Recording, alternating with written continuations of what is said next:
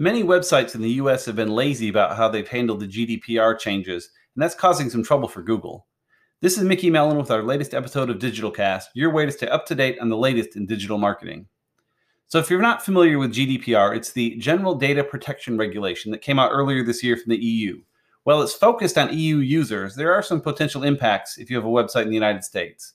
There are ways to handle it properly, but some sites have simply blocked all EU users to make this simple, but this is causing some trouble for Google. The problem is that Google primarily crawls websites from the US, so the site looks good to them.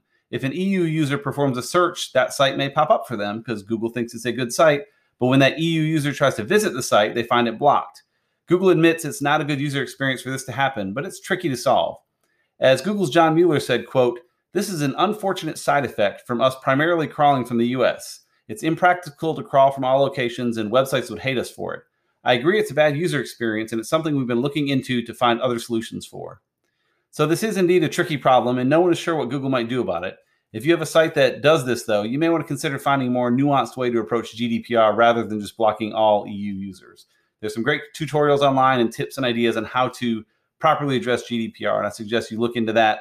If you've not looked in it at all, look in it to protect yourself. And if you've gone the nuclear route of just blocking everyone, you may want to look at finding the right solution somewhere in between. Thanks for listening. Check out show notes and other info at digitalcast.org, and we'll see you next time.